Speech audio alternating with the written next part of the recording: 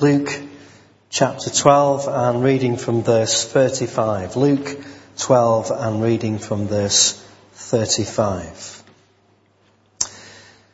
Be dressed ready for service and keep your lamps burning, like men waiting for their master to return from a wedding banquet, so that when he comes and knocks, they can immediately open the door for him.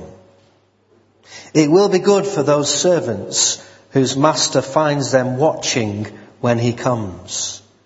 I tell you the truth, he will dress himself to serve, will have them recline at the table, and will come and wait on them. It will be good for those servants whose master finds them ready, even if he comes in the second or third watch of the night. But understand this, if the owner of the house had known at what hour the thief was coming, he would not have let his house be broken into. You also must be ready, because the Son of Man will come at an hour when you do not expect him. Last week we began thinking about this Advent theme of waiting, and last week we were asking the question, why are we waiting? And we were looking at that passage in 2 Peter chapter 3, and you may recall that the verse we kind of zoomed in on was, but don't forget this one thing, dear friends, with the Lord a day is like 1,000 years. You remember. And we were talking about the fact that there's a different time zone. It's God's time and not ours. We were thinking about a different way of timekeeping, God's speed and not ours. And we were thinking about a different timetable, that it was the Lord's day and not ours. And this week we continue with that theme of waiting as we think about being ready and waiting. And we're looking at this passage in Luke chapter 12 about watchfulness, about being ready when the Master returns. I don't know whether you've come across this book by Adrian Plass called The Visit, with the subtitle, Would You Be Ready? In it, Adrian Plass describes a church who Jesus decides to return to. And I'll just read you a little extract from it. Our church used to be very okay. We did all the things that churches do just about as well as they could be done. And we talked about our founder with much reverence and proper gratitude. We said how much we would have liked to have met him when he was around and how much we looked forward to seeing him at some remote time in the future. The unexpected news that he was going to pay us an extended visit now in the present was, to say the least, very disturbing. Confident statements about the faith tended to dry up. People who usually seemed reasonably cheerful looked rather worried. Many of those who had been troubled appeared to brighten considerably. A man who had always said that the atonement was a peculiar Jewish idea became extremely thoughtful. Someone who had published a pamphlet entitled The Real Meaning of the Resurrection Myth joined the midweek prayer group and developed an open mind. Desperate folk just counted the days. Each of us, I suppose, reacted to the news in our own way. But what I think we had in common was a feeling that the game, albeit a very sincere and meaningful game, was over. No more pretending. When he came, he would know. Commend the book to you, really interesting and challenging book about how we would respond if Jesus actually returned to the church. Would we actually be ready? Well, that's what we're thinking about this morning. Not only waiting, but being in a state of readiness. And so, how are we to wait? How are we to wait? Well, the first way we are to wait is that we are to wait patiently. How do we wait for God? Our attitude at this time of waiting during Advent, the first way that we are to wait is to wait patiently. You see, the hardest part of waiting is waiting. Waiting involves time, and we don't know how long we will have to wait. Most of us are okay if we're waiting for a minute or two, but it involves a great deal of time. We tend to become impatient. Be dressed, ready for service, and keep your lamps burning like men waiting for their master's return. The reason why patience is needed was because these servants didn't know how long they were going to have to wait for their master to return. This is a parable that Jesus tells about a master who has gone out to a wedding banquet. And in Jesus' day and Jesus' time and Jesus' age, a wedding banquet might last for a day, it might last for 2 or 3 days. And so there was an uncertainty about how long the servants would have to wait. And patience was required. Patience, of course, is a fruit of the Spirit. It's a spiritual quality that God wants us to develop. But when we're waiting, very often we get irritated, if we're honest, don't we? We lose hope in the waiting. Not long before his death, Henry Nouwen wrote a book called Sabbatical Journeys. And in it he tells about some friends of his who were trapeze artists called the Flying Rudellas. And they told Nouwen that there is a special relationship between the flyer and the catcher on the trapeze. The relationship is governed by the important rules, such as the flyer is the one who lets go and the catcher is the one who catches.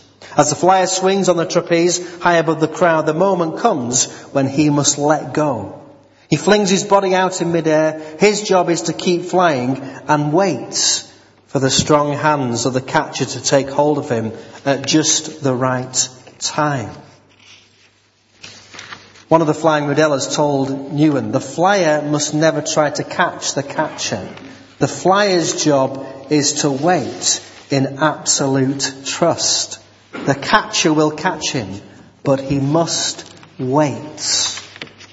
You know, sometimes one of the problems is we can fail in our waiting. We can try and get ahead of God. We wait and nothing seems to be happening, so we start to try and make things happen. We start trying to catch God instead of waiting for Him to catch us. Waiting is an art. And in the time of waiting, timing is absolutely everything. And so we are to wait patiently. Henry Nouwen says this. He says, waiting is a period of learning. The longer we wait, the more we hear about Him for whom we are waiting. Waiting is not a static state. It's a time when God is working behind the scenes. And primarily, focus of His work is on us. I love Eugene Patterson's paraphrase of Romans 8. He puts it like this: waiting does not diminish us any more than waiting diminishes a pregnant mother. We are enlarged in the waiting. I like that. Might be a verse for Andrew and Jill at this moment in time. We are enlarged in the waiting. So the first way, if we're going to be good waiters, one of the characteristics we need to have is that of patience. How patient are you in the waiting? Are we like that guy in the queue who can't wait to get in and get on with things? There's people like that, isn't there? Who are impatient. They see waiting as a time of nothing happening. And there's a sense in which we want things to happen. And so if God's not going to make things happen, then we'll do it for Him. And we want to speed God on and make things happen quickly in our timing. And Advent gives us that moment to stop and to think and to prepare and to actually enter into the waiting. And waiting on God is what we're called to do. We're called to be patient in our waiting. But we do know that something is going to happen.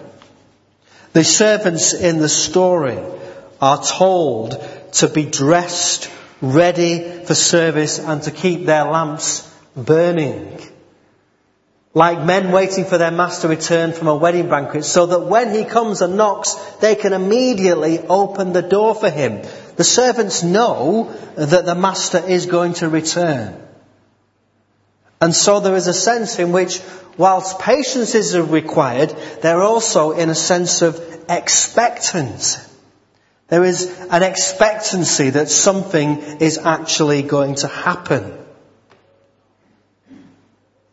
We wait expectantly because we know that in Christ God has come to this world. And we know that one day in Christ God will return again. So there is an expectancy. It's not that we're waiting and nothing is happening and nothing is going to happen. We wait with that heightened sense of expectancy that something very special is about to happen. Tom Wright, talking about this, says this Jesus' warning in this passage begins with advice that was originally given to people going on a journey. The people who had to be properly dressed and ready for action were the Israelites getting ready for the sudden exodus from Egypt. You see, the servants waiting here, the temptation would have been to go to sleep. It says that they need to be ready and waiting even if Jesus doesn't come back in the second or third watch of the night. We mustn't lose that sense of expectancy. And again, it's repeated, this idea of being ready. Be dressed ready. It'll be good for the servants whose master finds them ready. You must also be ready, because the Son of Man will come at an hour when you do not expect him. This idea of being ready for Jesus' return is how we are to live. In the excellent book, The Visit by Adrian Plass, one of the obvious things is that the people thought that they had prepared for Jesus' return, but they hadn't. And let me just read you another little extract. As for myself, I was looking forward to him coming, as long as it worked out all right, if you know what I mean. I was the organiser, a doer. My job was to keep the life of the church community tidy, make sure that the right people ended up in the right place doing the right things, and I enjoyed being good at it. Granted, I wasn't one of the super spiritual types, but I smiled and sang with the rest on a Sunday, and I seemed to be liked and respected by most people. God, well, I suppose my relationship with God was a little bit like marriage without sex, if I'm honest. I never got close, but I worked hard, and I felt I must have earned a small bedsit in heaven, if not a mansion. So my job was to organise the founder's visit, make sure it went smoothly, and generally mastermind the whole event. Before long, I'd prepared a programme for the day of his arrival, and even sorted out who he'd stay with. There was a little wrangling about who that should be. Somebody said it should be a person who was the same at home as they were at church. Someone else said in that case he'd have to stay in a hotel. But in the end, I just chose who it would be, and that was that. My main problem was that I wasn't able to contact him in advance to talk about the arrangements. All I actually knew that he would arrive for the evening service on a particular Sunday. But I wasn't worried. In my experience, visitors were only too pleased to slot into a clear order of events, and I assumed that he, of all people, wouldn't want to rock somebody else's carefully balanced boat. Isn't it odd when you look back and remember thinking ridiculous thoughts like that? At the time, it seemed quite reasonable. I was so used to tying up loose ends, even then there weren't any to be tied sometimes, that it never occurred to me that somebody who embodied the very essence and spirit of creativity, as it were, might bring his own loose ends with him. Expectancy, living in that sense of being ready. And sometimes we might think that we're ready when actually we're not. And the idea of Jesus returning may make us want to change things. And if it does, there's something wrong in the way that we're living for Jesus. Because the reality is, we should live in that expectancy and that readiness, so that nothing would change because we're living as God wants us to live. It's not that in some day in the future we'll sort things out and we'll put things right, because that's how so many people live, isn't it? They think that one day in the future they'll sort this problem out, they'll sort that relationship out, and maybe they'll sort their relationship with God out. Someday in the future, but for now they're too busy doing other things that are far more important. We are called as the people of God to live with that expectancy that Christ's return will come at that moment when we don't expect it. And the idea is that some people won't be ready. But we live in a state of ever readiness because we're living for Jesus. And so we wait expectantly. And then finally, how are we to wait? Well, we wait faithfully. Who then is the faithful and wise manager, Jesus goes on to say. Who then is the faithful and wise manager whom the master puts in charge of his servants to give them their food allowance at the proper time? It will be good for that servant whom the master finds doing so when he returns. It will be good for those servants whom the master finds them. This little saying, I don't know if you noticed, is repeated 3 times in that short passage. It will be good for those servants whom the master finds them watching in verse 37 when he comes. It will be good for the servants whose master finds them ready in verse 38, even if he comes in the 2nd or 3rd watch of the night. And it will be good for those servants whose the master finds them doing in verse 43. It will be good for those servants. This is what a servant who's full of faith is about. It's somebody who's watching. Somebody who's aware of what's happening and always watching out for what God is doing. So many times people miss what God is doing. And the most frightening thing is, when we look at Jesus coming into the world, is that religious people of Jesus' day couldn't see what God was doing in Jesus Christ. The religious people of Jesus' day missed the biggest event of their life because they could not see God in Jesus Christ. Wouldn't it be a tragedy if we made that same mistake, that we didn't see what God was doing because we weren't watching with eyes of faith? We've all got a picture of what God was like. And the problem, of course, for the people in Jesus' day is that when Jesus came, he wasn't what was expected. The people of faith had been longing for the Messiah to come. There had been all these prophecies about the Messiah coming into the world. And when Jesus came, he didn't fit into their picture that they had formed themselves of what the Messiah was to be like. They were watching, but they didn't see. The reality is they weren't ready. And they certainly weren't doing what God wanted them to do. And you notice in the little parable, the little twist in all Jesus' parable, there's always a kind of little twist in them, isn't there? That the parables don't actually kind of work out in the way that we would normally expect them to work out. And in this parable, it's certainly the case, because the parable is of a master who is, of course, is the head of the house. And the servants are out, and the servants are to wait for the master's return. And of course, we would expect when the master returns that the servants would wait upon him and serve him. And yet what Jesus says in the parable is this, that he will dress himself to serve, will have them recline at the table, and will come and wait on them. Because Jesus is the servant king. Jesus is the servant leader. Almost seems a contradiction in terms, doesn't it? Servant king, servant leader. It doesn't quite kind of add up to our ways of thinking what leaders and what kings are like. And yet this is how Jesus came into the world.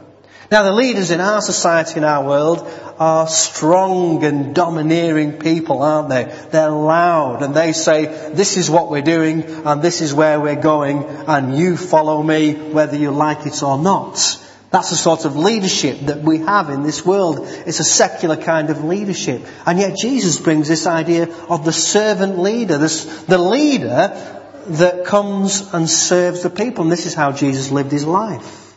This is how Jesus taught the disciples. He was the one who got on his knees and washed the disciples' feet. And he gives us this model which is so radically different than leadership and kingship in our world. And we are to follow. We are called to be servants. The servants in the story are Jesus' followers, who are to be watching, who are to be ready, and who are to be doing. We are called to that life of service, and we are called to be servant leaders. He will dress himself to serve, we'll have them recline at the table, and we'll come and wait on them. And that's why it's good for those servants who are watching. It's good for those servants who are ready, and it's good for those servants who are doing, because they will be surprised